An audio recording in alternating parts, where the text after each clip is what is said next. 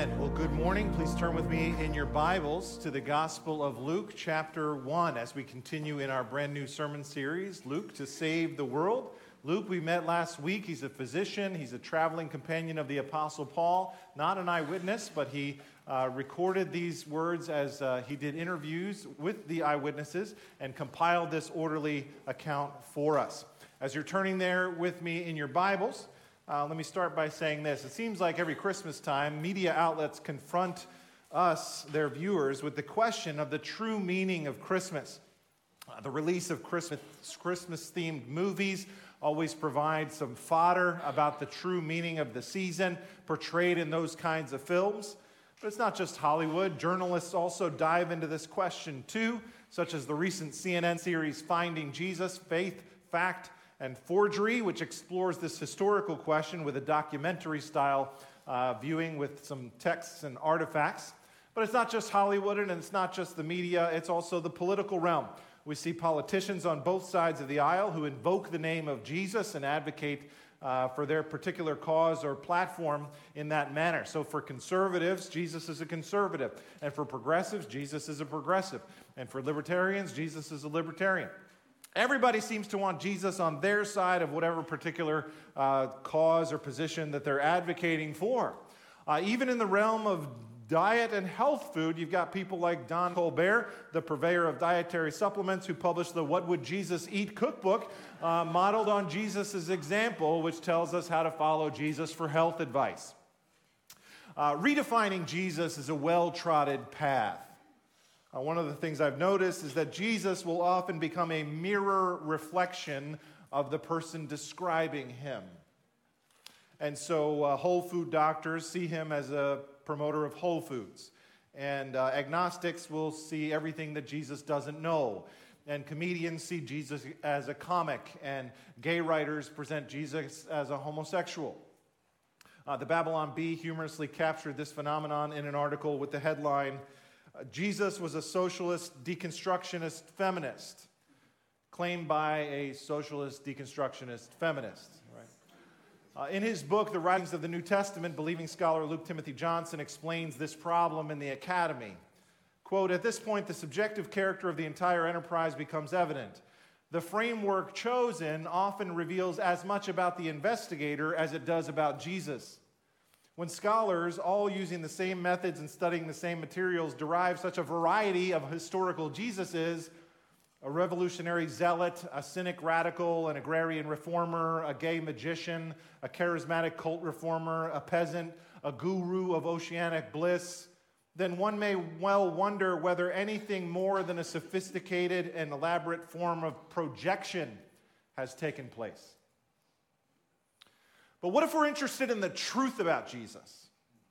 Not in trying to justify ourselves, not in trying to justify our particular cause or our interests, but what if we're interested in learning about the actual Jesus, the one who lived 2,000 years ago, for who he really was? Well, I know of no better place to go than to the Gospel of Luke, and this will be our study over the next 7 months. In this study, we're not seeking who we personally wish Jesus to be. Rather, we're seeking after who Jesus is revealed to be. We learned last week in our introduction that Luke has compiled this orderly account, investigated everything, and today we begin with the early years of Jesus. Luke chapters 1 and 2 are commonly known as the infancy narratives.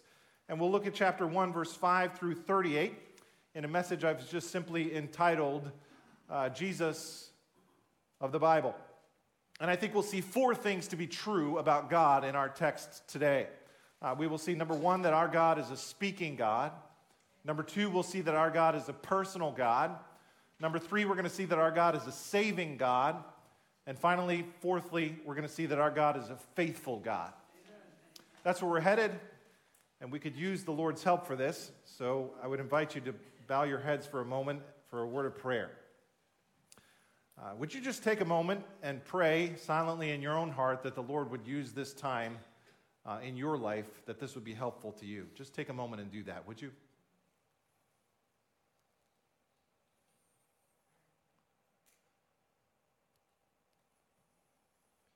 And would you just also take a moment and pray for your speaker today, that I would be helpful to that end as well.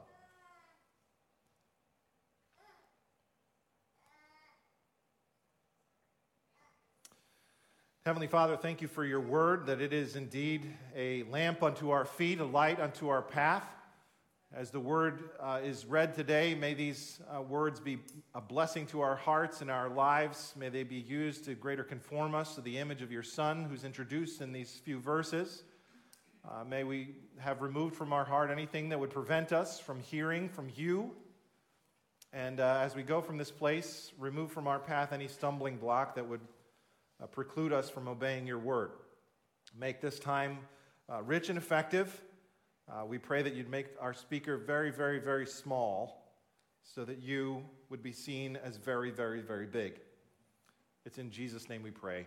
And all God's people said, Amen. Point number 1, our God is a speaking God. Join me in Luke 1, verse 5. The text begins like this. In the days of Herod, king of Judea, there was a priest named Zechariah of the division of Abijah, and he had a wife from the daughters of Aaron, and her name was Elizabeth. And they were both righteous before God, walking blamelessly in all the commandments and statutes of the Lord. But they had no child, because Elizabeth was barren, and both were advanced in years. So Luke starts his story with Elizabeth and Zechariah, the parents of John the Baptist. And here they are described as righteous, which doesn't mean they are perfect, because none are perfect. It just means that they were faithful and above reproach. Zechariah and his wife were consistently obedient, but they'd never been blessed with children. And so they were well along in years at this point, and these circumstances would have been very difficult, especially in the first century. Perhaps for Elizabeth, the inability to have children would have been a lifelong source of pain, sorrow, and shame. Perhaps there were pregnancies to spark new hope, and then miscarriages to dash those hopes with grief and loss.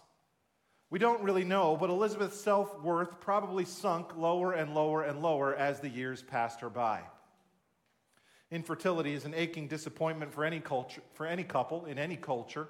But in the ancient culture, it would be considered to be particularly disgraceful and perhaps even as a punishment. So at some point, she and everyone around her would have declared Elizabeth barren and branded her with that lifelong stigma. And then something amazing happened. Follow along starting in verse 8. Now, while he was serving as priest before God, when his division was on duty, according to the custom of the priesthood, he was chosen by lot to enter the temple of the Lord and burn incense. And the whole multitude of the people were praying outside at the hour of incense. Now, pause for a second. Now, this would have been a very unusual day in the life of Zechariah, the priest. Zechariah was a Levite. He was chosen to perform this duty, to offer the incense. This ritual would have occurred twice a day, every day, once every morning and once every afternoon, so that the incense would always be burning at the altar, always burning before the Lord, symbolizing the prayers of the saints that were always going up to the presence of God. For you technical people, there were 24 different divisions of the Levites, with each division serving for 2 weeks at a time every year. And the priest who would get to offer the incense would be chosen for that duty by the casting of lots. And once you were chosen, you would be then ineligible to serve in that way ever, ever, ever again. So this was a once-in-a-lifetime opportunity for Zechariah to enter the temple and offer incense in this way. So can you imagine what it was like for him to leave his home that morning and speak to his wife Elizabeth on their way out the door? Honey, today's your day. Don't forget to pray. Pray for what? You know what we're praying for. It's the same thing we've been praying for our whole married lives. So this was an important day in the life of their family. This was also the greatest moment of his entire priestly career. He would offer the incense, and then before everyone, he would come back out of the temple as the crowd was gathered on the outside, and he would offer them the priestly benediction, probably the one from Numbers chapter 6. May the Lord bless you and keep you and cause his face to shine upon you and be gracious to you, and may the Lord give you his peace. This was his 15 minutes of fame. This was Zechariah's big moment. But even though that was such a huge deal in his life, that turns out to be not the lead story. In fact, the lead story is that God is going to break his 400 years of silence on this day. Now, Now just think about how long that is for a moment with me. Today, we stand in the year 2023. So 400 years ago would be the year 1623. When the Mayflower landed in this country. That's a really long time ago, hundreds and hundreds and hundreds of years ago. Imagine waiting for that long. We go from Malachi the prophet around 400 BCE to right here. You know there's that one page in your Bible that separates the Old Testament and the New Testament? I know it's just one page, but that one page represents a very, very, very long time. Imagine 400 years where there's no prophet, 400 years where God's voice was never heard. Generations had lived and died, never hearing from God in their lifetime. This is the moment right here in Luke chapter 1 where the God of the universe is about to resume speaking. It's really amazing. And he chooses to speak to this relatively unknown man named Zechariah, whose name means Yahweh has remembered. And so, yes, serving with incense was a special day for Zechariah, but he has no idea just how special this day is about to become. It was so much more than he expected. He's about to get the experience of a lifetime in the temple. Continue with me with verse 11. As he's in there, the text simply says, "And there appeared to him an angel of the Lord standing on the right side of the altar of incense. And Zechariah was troubled when he saw him, and fear fell upon him." Zechariah is in awe, gripped with fear at this frightening messenger, which always in the Bible, this is the response when people encounter an angelic messenger. It's never like, oh, look at that cute little cherub, cuddly angel thing. Oh, coochie, coochie, coo, little angel. No. It's always like, what is this? That's the response of everybody when they encounter an angel. So Zechariah is no exception, and the reason why angels are frightening is because our God is an awesome God, holy and majestic, and his angelic messengers are an awesome reflection of him. The text continues with verse 13. "But the angel said to him, 'Do not be afraid, Zechariah, for your prayer has been heard. And your wife, Elizabeth, will bear you a son, and you shall call his name John. And you will have joy and gladness, and many will rejoice at his birth. For he will be great before the Lord. And he must not drink wine or strong drink, and he will be filled with the Holy Spirit, even from his mother's womb.'" Pause there. Notice the angel says, your prayer has been heard. His wife Elizabeth will bear a son named John, whose name means God is gracious. Hints right here of the power of the gospel early on in the book of Luke. It's by the grace of God that new life will come, even from a barren womb. And he would be not just any son. No, this baby would be the only baby in the Bible who would be filled with the Spirit from birth. John's life will be marked by the power of the Holy Spirit from beginning to end. And so we're told here that there are some instructions that John is not to ever have any strong drink. Some say that this is an argument against all strong drink for everyone, or teetotalism. Other people say this is about abstinence from alcohol or substance for Christian leaders. Others say this might be a Nazirite vow, a vow according to the book of Numbers. That might be the case, but a Nazirite vow also included not cutting the hair, and there's not anything here about the hair. And so I'd like to propose for you this morning a more simple reason. John would be a very animated and bold and outspoken figure. And God Almighty wanted it never to be mistaken that he was intoxicated or filled with a different kind of spirit, but that his power came from God and God alone. You'll recall in Luke's second volume, the book of Acts, in Acts chapter 2, when the apostles are filled with the Spirit in the upper room, they mistake things there and say, these men must be drunk. And so to make things absolutely clear, God puts a lifelong ban on alcohol or any intoxicating substance on John. And the reason is because God has a special mission for this little baby. And what will be that specific mission? Well, the text tells us in verse 16. "And he will turn many of the children of Israel to the Lord their God. And he will go before him in the spirit and power of Elijah to turn the hearts of the fathers to the children and the disobedient to the wisdom of the just, to make ready for the Lord a people prepared. Here, this John would fulfill the prophecies of Isaiah and the prophecies of Malachi. He would be the forerunner of the Messiah to prepare the way for the Lord.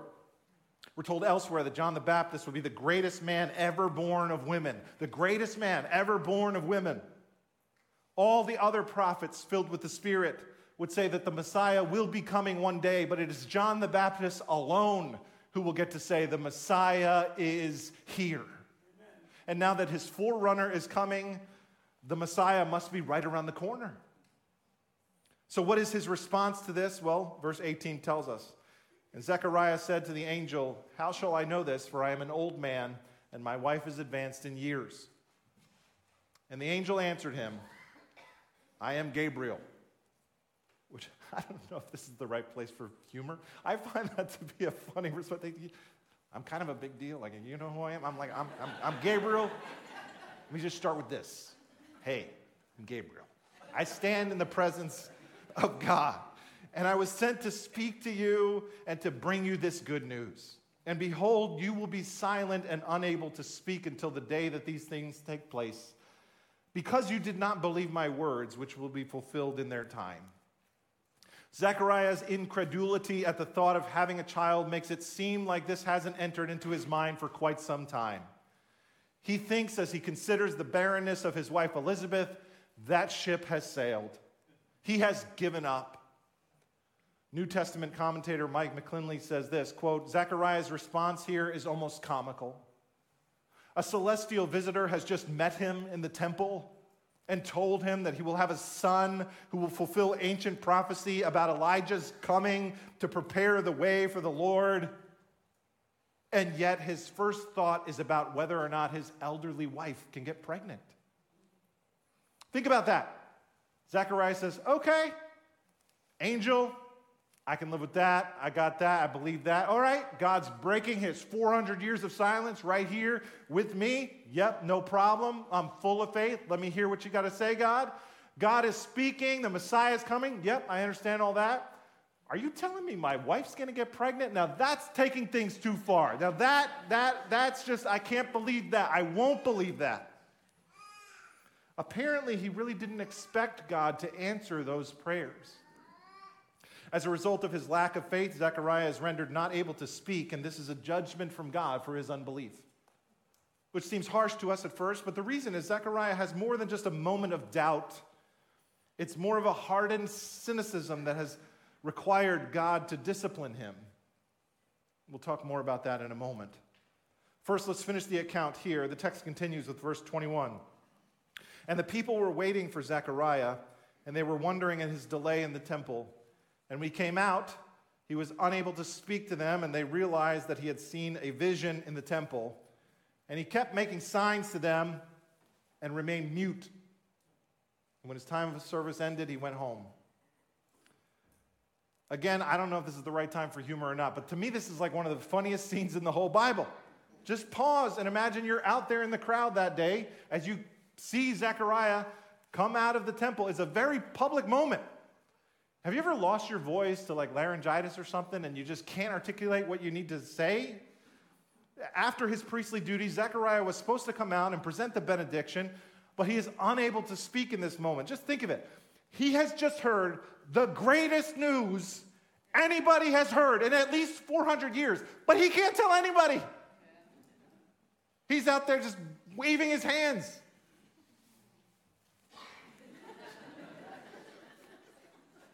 I don't know. Zechariah's silence would be a sign that God had not been silent. This incident presents some irony. Zechariah would not be able to speak because he thought God was not able to speak. As a symbol, his own speaking after this period of silence at the end of Luke chapter 1 will mirror God's speaking after the 400 years of silence since the prophet Malachi. Now, it's important to note that later on in this text, we have the same angel coming to two different people, here to Zechariah, later to Mary. And on the surface, it looks like they have almost the same response, but one is disciplined for his doubt, but in the other there is no word of rebuke given to Mary whatsoever. And we read these two texts side by side and we wonder why the difference.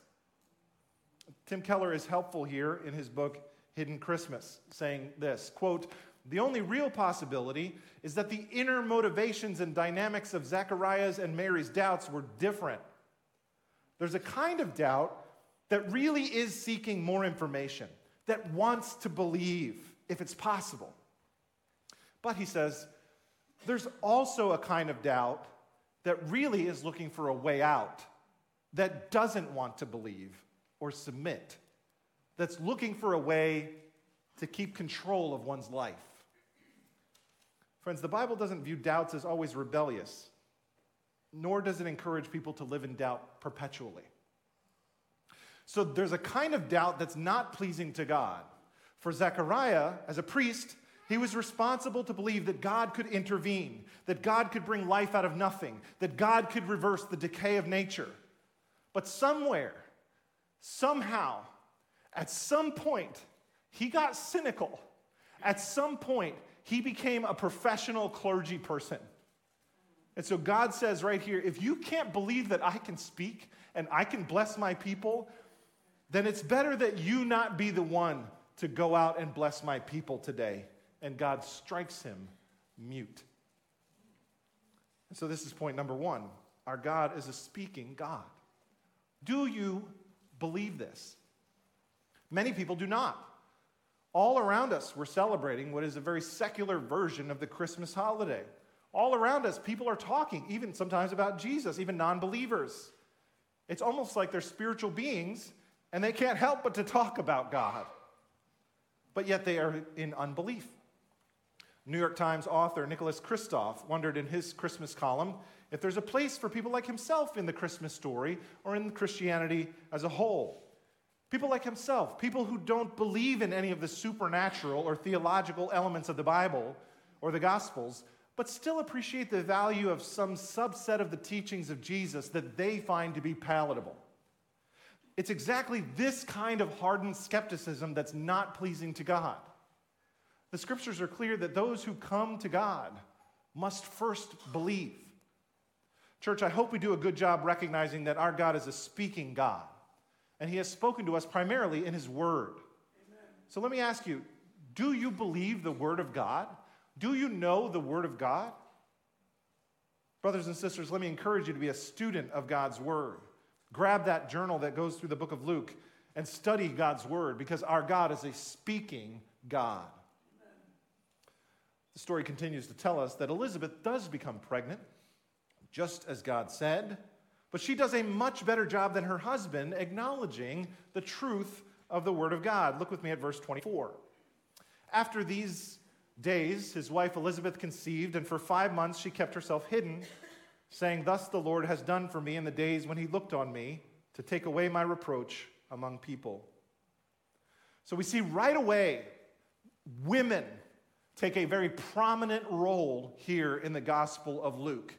They will take a prominent role at the beginning, and they will hold that prominent role right up until the end. The ladies usually get it faster than the men. And all the ladies in the house said, Amen. Mike McKinley, commentator on Luke, says this, quote, "Zechariah lacked the faith to see what was obvious to his wife." How is this all going to be possible? Elizabeth gets right to the heart of the matter. Look at the screen. She says, "It is the Lord who has done this." So we see movement one. Our God is a speaking God. And now we must move to movement two. Our God is a personal God, meaning our God is personally involved in history and in our lives. Now, if we were watching a movie, this is where we'd get some kind of subtitle message that said, "Meanwhile in Galilee." Because when Elizabeth is 6 months pregnant, Gabriel makes his second earthly appearance, this time to Mary, and this time he's delivering the most miraculous pregnancy announcement of all, the Annunciation. Take a look with me at verse 26. In the 6th month, the angel Gabriel was sent from God to a city of Galilee named Nazareth, to a virgin betrothed to a man whose name was Joseph of the house of David. And the virgin's name was Mary. And he came to her and said, "Greetings, O favored one, the Lord is with you." But she was greatly troubled at the saying and tried to discern what sort of greeting this might be. And the angel said to her, "Do not be afraid, Mary, for you have found favor with God." Amen. Pause for a second. You'll notice in verse 27 that Mary was a virgin. She was pledged to be married. In those days, this would have been a formal consent that was made before witnesses. The bride's family would have likely paid a dowry, and the bride would live with her own family of origin while the new husband was preparing their new residence. And then, after they were married, that's when physical intimacy would occur. But at this point, Mary was a virgin. In verse 30, we learn that she has found favor with God. Now, I want you to notice that this is not a special pronouncement that is only reserved for Mary in the Bible. In fact, the same exact phrase is used to describe all believers in Ephesians chapter 1. And so I want to say with all due respect to my Catholic friends, the Bible does not teach that Mary was born without sin or that she lived without sin. It simply teaches that she was a good example for us in accepting God's will for her life, no matter the cost. And here is the announcement of the angel. Look with me at verse 31. "And behold, you will conceive in your womb and bear a son, and you shall call his name Jesus. He will be great and will be called the Son of the Most High, and the Lord God will give to him the throne of his father David, and he will reign over the house of Jacob forever, and of his kingdom there will be no end." And Mary said to the angel, "How will this be, since I am a virgin?" Now, as I mentioned earlier, Mary is not so much doubtful or skeptical, but more mystified, confused, and maybe astounded. And so Mary says, "How will this be?" And the angel continues to answer her question with verse 35. And the angel answered her, "The Holy Spirit will come upon you, and the power of the Most High will overshadow you. Therefore, the child to be born will be called Holy, the Son of God. And behold, your relative Elizabeth is in her old age, has also conceived a son, and this is the 6th month with her, who was called barren." Pause and notice we have 2 different birth stories in Luke chapter 1, and they are parallel on purpose. You will notice that both stories have the arrival of the angel Gabriel. You'll notice that both stories have the news of a seemingly impossible pregnancy. Third, you will notice that both stories have an initial response of fear. Fourth, you'll notice that they both have a promise about the child's future. And fifth, they both have a promise about this child's purpose and mission and identity. Now, births are not that extraordinary. Babies are born every day. There's going to be 400,000 babies born today. But there are 2 kinds of women who never ever give birth: very old women and virgins. Now, I realize in our day, you're thinking in your mind some exceptions with IVF and stuff. Let's just get into that subject later. But back then, certainly, these 2 births were extremely unusual. And so how do we make sense of that in our day? Higher criticism says there's no way this is possible. We live in a scientific age. But I want you to notice in the text here that Mary and Elizabeth were not some gullible ancients who didn't know where babies come from. They found this whole idea just as unlikely as you and I do. But their answer to why this is possible and how the supernatural can be possible is the same answer that you and I give. And it's found in verse 37 here. And I want you to just underline this next verse in your journal. Put it in big, bold ink. Highlight it. Circle it. Do whatever you got to do, okay? Because here's the answer. Verse 37, "For nothing will be impossible with God." Amen. I just want to drop anchor for a second here. This is the testimony of God over and over and over again in the Bible to his people. And for some of you today, you need to hear verse 37. Nothing is impossible with God. You need to hear that verse because God is speaking to you and encouraging you in what seems like, right now, it seems like an impossible situation in your life. And you need to hear afresh this morning this verse. Nothing is impossible with God. Amen. This is the truth back then, and it is the truth today. We need to have the faith to believe as Elizabeth and Mary believed. And this will be a pattern in the book of Luke. Salvation must come in such a way that only God can accomplish it, so that we will know that God has done it when it comes about, and he will get all of the glory for doing it. Amen. Mary responds with faith in verse 38. And Mary said, "Behold, I am the servant of the Lord. Let it be to me according to your word." And the angel departed from her. As an aside, the cost for Mary here would be considerable. She would be pregnant out of wedlock, subjected to shame, terrorized by what others thought of her. Actually, in the Old Testament, she could have been stoned to death for this. Her path would surely include mockery and suffering, though she would be used by God in a mighty way to bear this child. So here, Mary receives this personal news gracefully and willingly. But Mary, unlike Elizabeth, is finding out that her challenges and her disgrace are just about to begin. And she simply says here, "Behold, I am the servant of the Lord. Let it be. Let it be." Years ago, Paul McCartney was going through a difficult season when he had a dream about his mother, Mary, coming to him, reassuring him with similar words. I took the liberty to rephrase those famous Beatles lyrics to give them a more distinctively Christian flavor, to bring comfort for all of us to remember.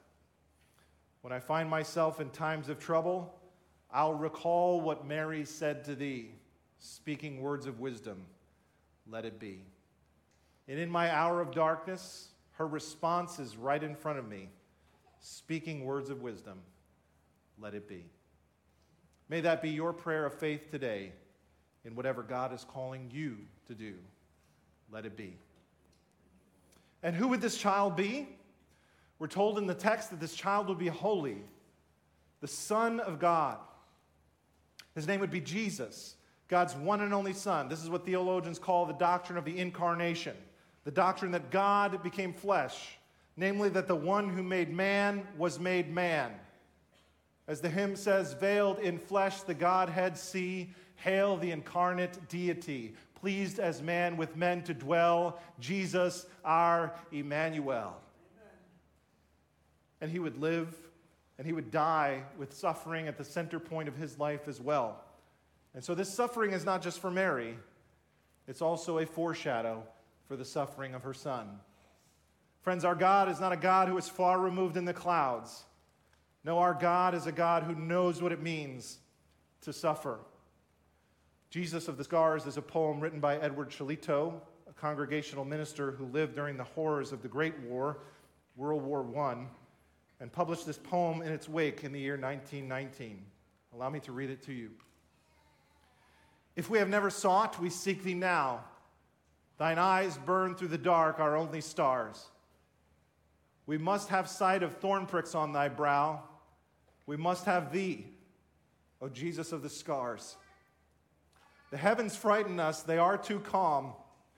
In all the universe we have no place. Our wounds are hurting us, where is the balm? Lord Jesus, by thy scars we claim thy grace. If when the doors are shut, thou drawest near, only reveal those hands, that side of thine. We know today what wounds are, have no fear. Show us thy scars, we know the countersign.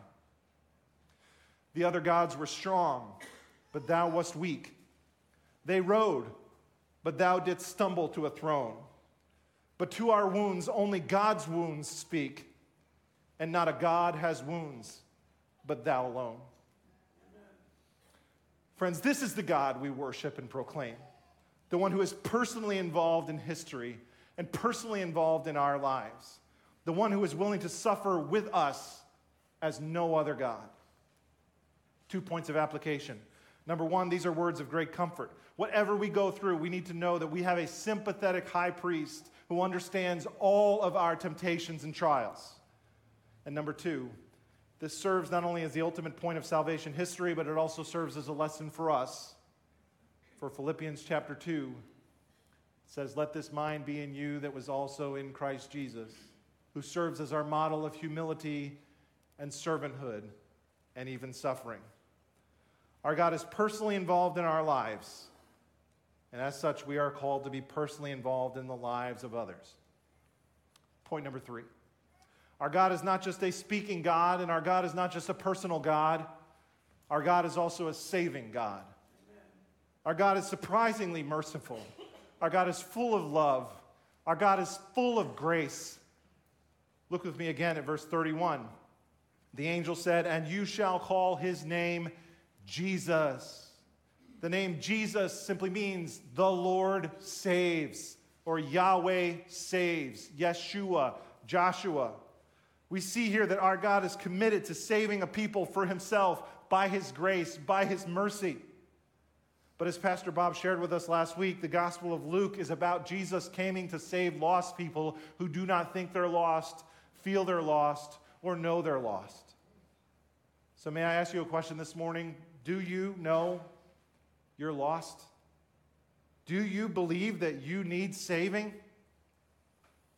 Surely not everyone does. This is not a popular message today.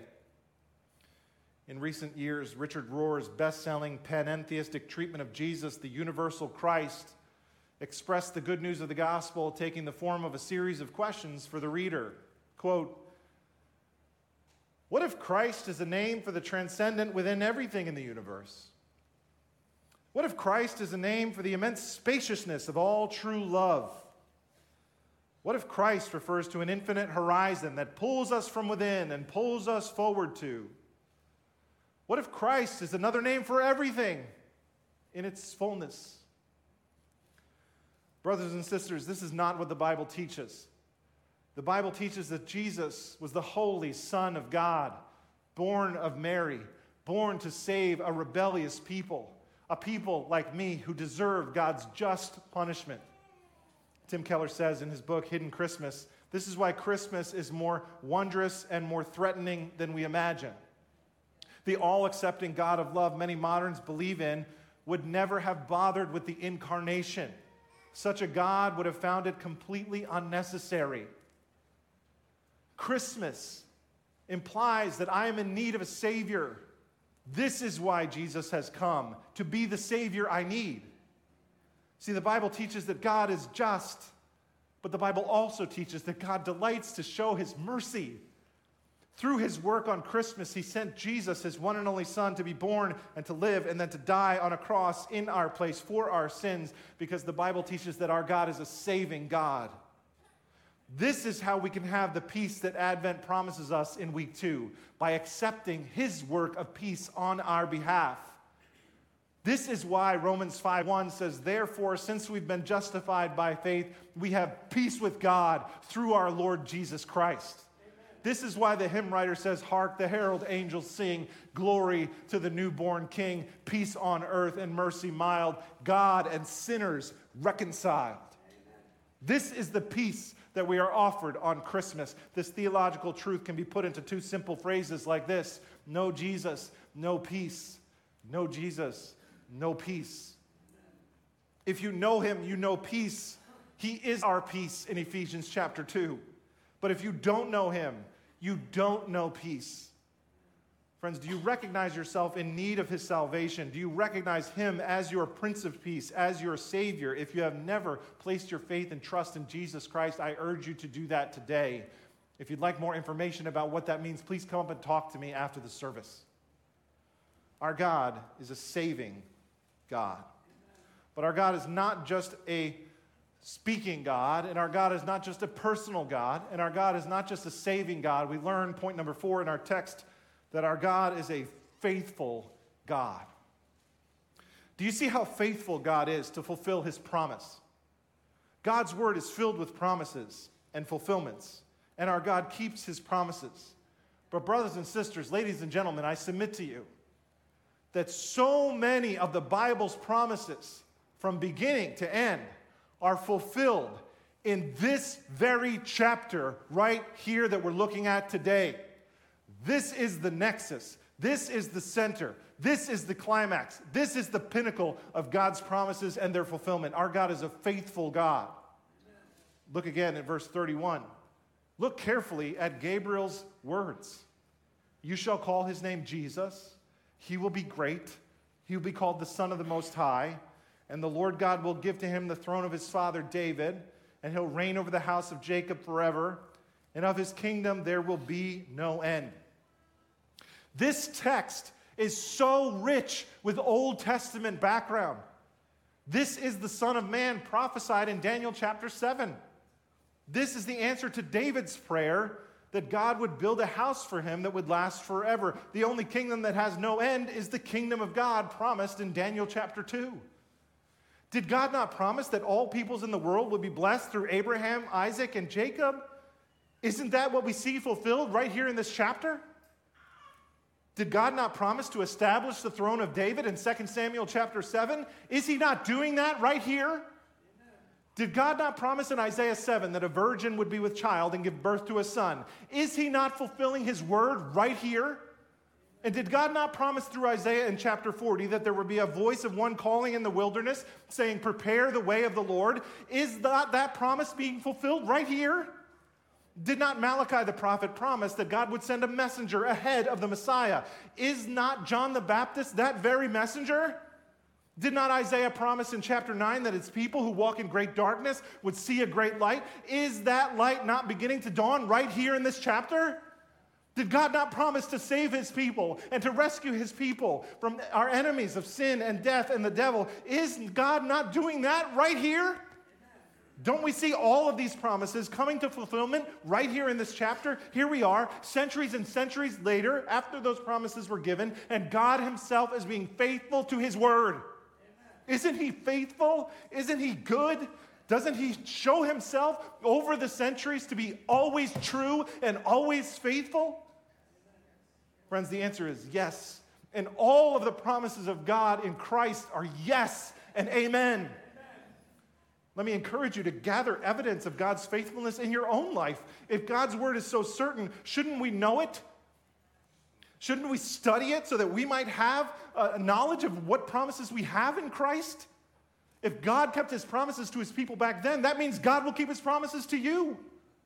So where in your life right now are you needing a faithful God who keeps his word and keeps his promises? What hard time are you going through right now? And you need to remember that our God is a faithful God. Are you going through a hard time at work? Are you going through a hard time in your family? Is there something difficult that you're facing at school? I want you to remember that God keeps his promises to his people. He will certainly keep his promises to you. Remember his promises. Claim his promises. Memorize his promises. Speak those promises to yourself and to your own spouse and to your family and to your children. These promises are essential in your Christian life. Amen. Our God is a faithful God. Amen. So our God is a speaking God. Our God is indeed a personal God. Our God is a saving God. And our God is a faithful God. I started the message today with a question, who is the real Jesus? And what we've learned in our text today is that the biblical Jesus is the very Son of God, and he's come to meet our deepest needs. Friends, you and I need a God who speaks. Our God has spoken. You and I need a personal God who will be with us. He is Emmanuel, God with us.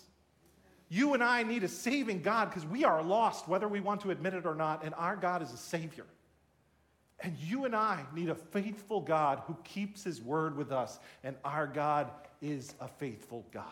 Amen. We human beings have a surprising capacity to create Jesus in our own image. But the challenge of the Christmas story is not to make Jesus in our image. The message of Christmas is that Jesus has come to form you into his image. This is the message of the Gospel of Luke. Jesus has come to save the world, and this includes you. This is the Jesus of the Bible. I'm going to invite the worship team to come forward for one more song. And as they do, let's pray. Would you bow your heads and close your eyes with me? Oh, dear God, thank you for revealing who you are. Thank you for these stories that you preserve for us in this text. Thank you for these women who believed you at your word and who are a careful and tender rebuke for those of us who may need it this morning. Thank you that you are a God who speaks, and you are a God who's personally involved in history and in our lives, and you're a God who saves, and you're a God who's so faithful, even when we are faithless, you remain faithful. And thank you for Mary, and thank you for Elizabeth, who were led so joyfully to magnify the Lord. May our hearts today also take all of this fuel from Luke chapter 1, and may we convert that into flames of praise as we sing joy to the world. It's in Jesus' name we pray. Amen.